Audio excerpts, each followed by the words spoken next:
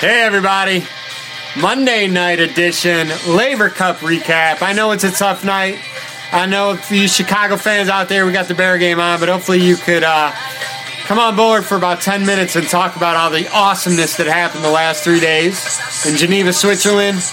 Team Europe squeaked by, third year in a row, won the Laver Cup. I got the Team World colors on because, you know, I'm from America, but I mean, that said, I loved every second of that event. I was fortunate enough to go last year to one of the sessions. The atmosphere in Chicago was electric. It was obviously electric the first year. It was electric in Switzerland, and it's going to be electric in the Boston Garden next year and for years to come. It was awesome, and we're going to get into all that. As always, this week's Courtside with Bielenson tennis segment is brought to you by the Racket Man, the industry leader in racket stringing, racket repair, and customization. Go to www.theracketman.net for more info. Okay, put this over here. Let's kind of, before we get into Laver Cup, you know, where are we at right now? We're at the fall schedule, and for those of you that know me, you know my thoughts on the fall schedule. It needs to be changed. It absolutely needs to be changed. The tennis season is way, way too long, and really the interest wanes. The players are exhausted. The players' bodies are beat up. The fans themselves, the interest basically wanes. Obviously, there's your small percent of hardcore fans that just never stop 24/7, and we love those fans, don't get me wrong, but the schedule needs to change, and I've said this several times. My proposal is after the last slam, you freeze the rankings. Pick a number, top 20, let's say. Then you have the guys ranked 21 through whatever. Play tournaments, get some of the lower ranked guys into some main draws that maybe they would have had difficulty getting in if some of the top guys played.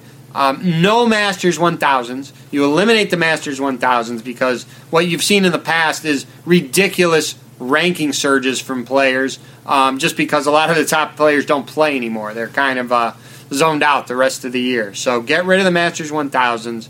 And again, freeze the rankings. Let the lower ranking guys play and let the rankings still adjust. However, no one can leapfrog after we freeze it at, let's say, top 20. So that's my proposal. I think a lot of people would be on board with that, especially the players. So we'll see.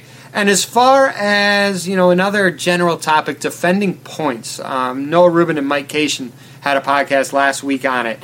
And, you know, my theory with that, I don't know, a lot of sports that make you defend what you've done the previous year. I think that's kind of, I don't know. I don't like how that system is. Let's start everybody at zero. Just start everybody at zero at the beginning of the year. And, yeah, you know, the first few tournaments in January and then Australia, you have your entry deadlines. I'm not sure when every entry deadline is for every tournament, but you may have some entry deadlines at the end of 19 that are for the first few 2020 tournaments.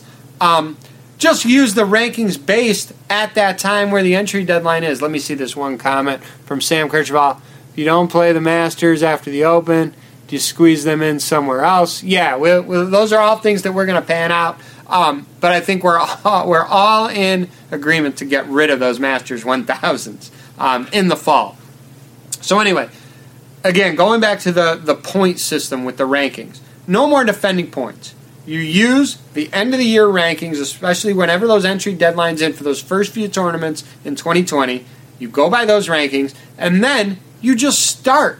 You get those players in, and then 2020 starts, and you start, and results determine your ranking. That's what it is in most every other sport. If I'm missing something basic, I don't know all the intricacies of how golf does it, so if someone has more information on that, chime in. But basically every other sport, no one's really defending points from the previous year. So that's my little proposal on that. Okay. Let's get to all the fun stuff, right? Laver Cup. This is the third year in a row. It's unbelievable.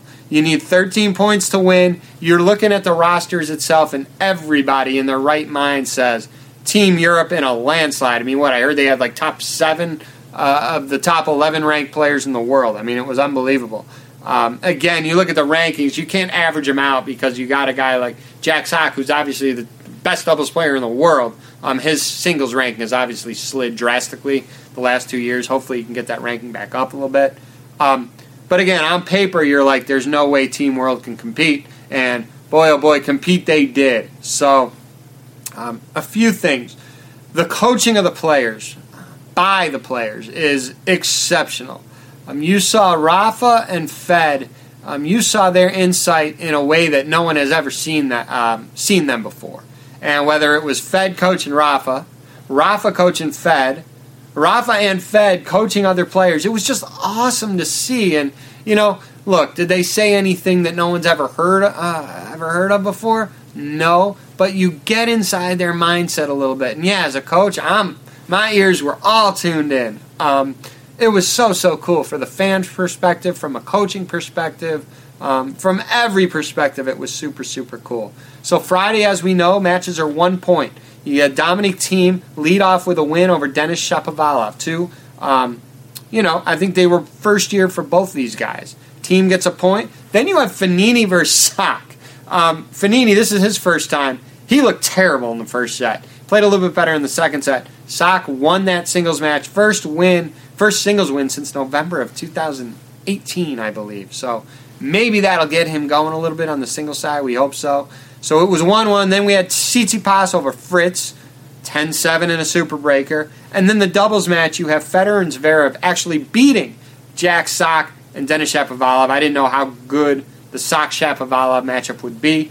I predicted 3-1 Europe as it was. The only difference was I think I had Fognini over Sock, but then Shapovalov and Sock beating Roger and Zverev in a tight one, but that's just because Sock is so damn good in doubles.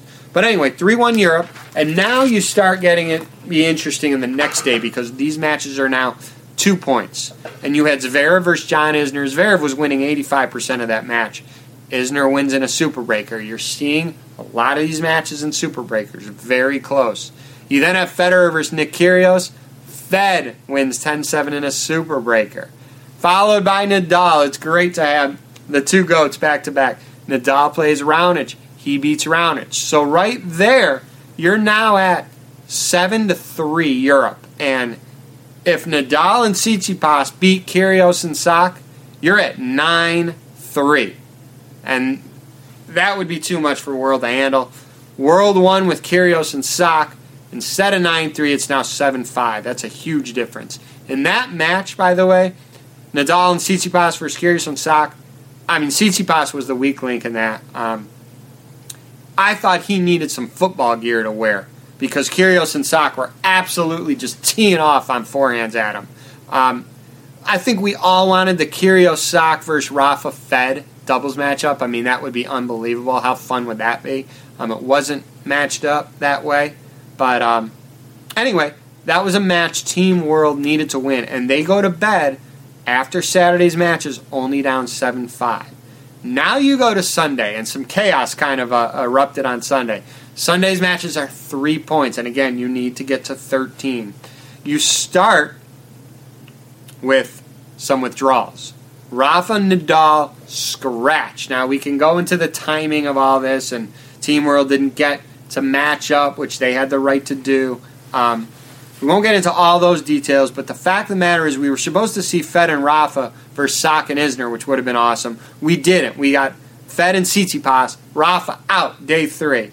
They played Sock and Isner. Sock and Isner won in a great match, 10-8 in the third.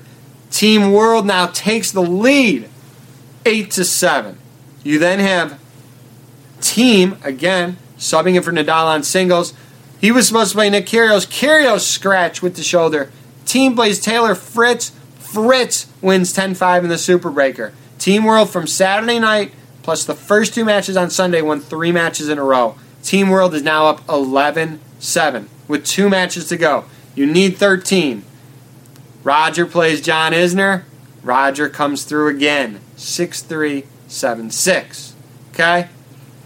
It is now 11-10. Team World it comes down to the last match. Sasha Zverev versus Milos Raonic. Raonic first time at the event. Zverev clinched the year before in Chicago. Zverev wins in a super breaker, and with that, 13-11, Team Europe gets it done. It was so exciting. Crazy. I mean, it's just, this is what tennis needs, and especially after the last slam. You look at the attendance in some of these events that are going on now in the fall, there's no one there, and this isn't even summer now, so it's not like there's field trips from camps that get to go. People are working, kids are in school.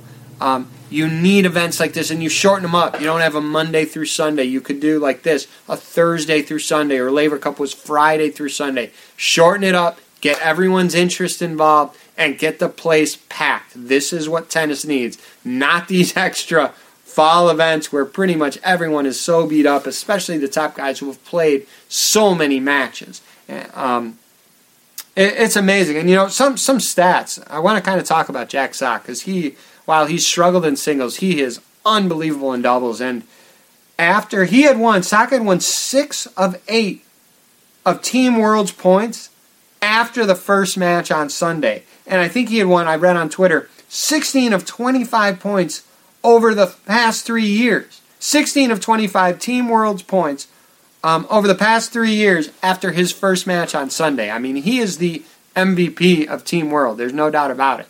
Again, I know he hasn't been, great on the singles side of things, but boy, oh boy, does he help them in doubles. And he won a singles match this year. So, again, it was pretty incredible, this event.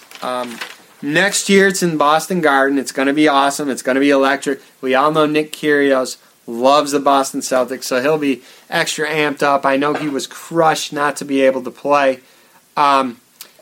These guys love it. The players are so juiced. Even after the slam, you see how much this meant to them.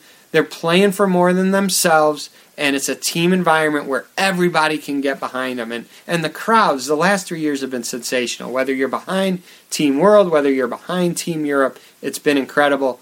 This is what tennis needs, especially after the last slam. It was awesome. I hope you enjoyed it. You Chicago fans, go watch the rest of the Bear game. Hopefully they get it done. This was awesome, guys.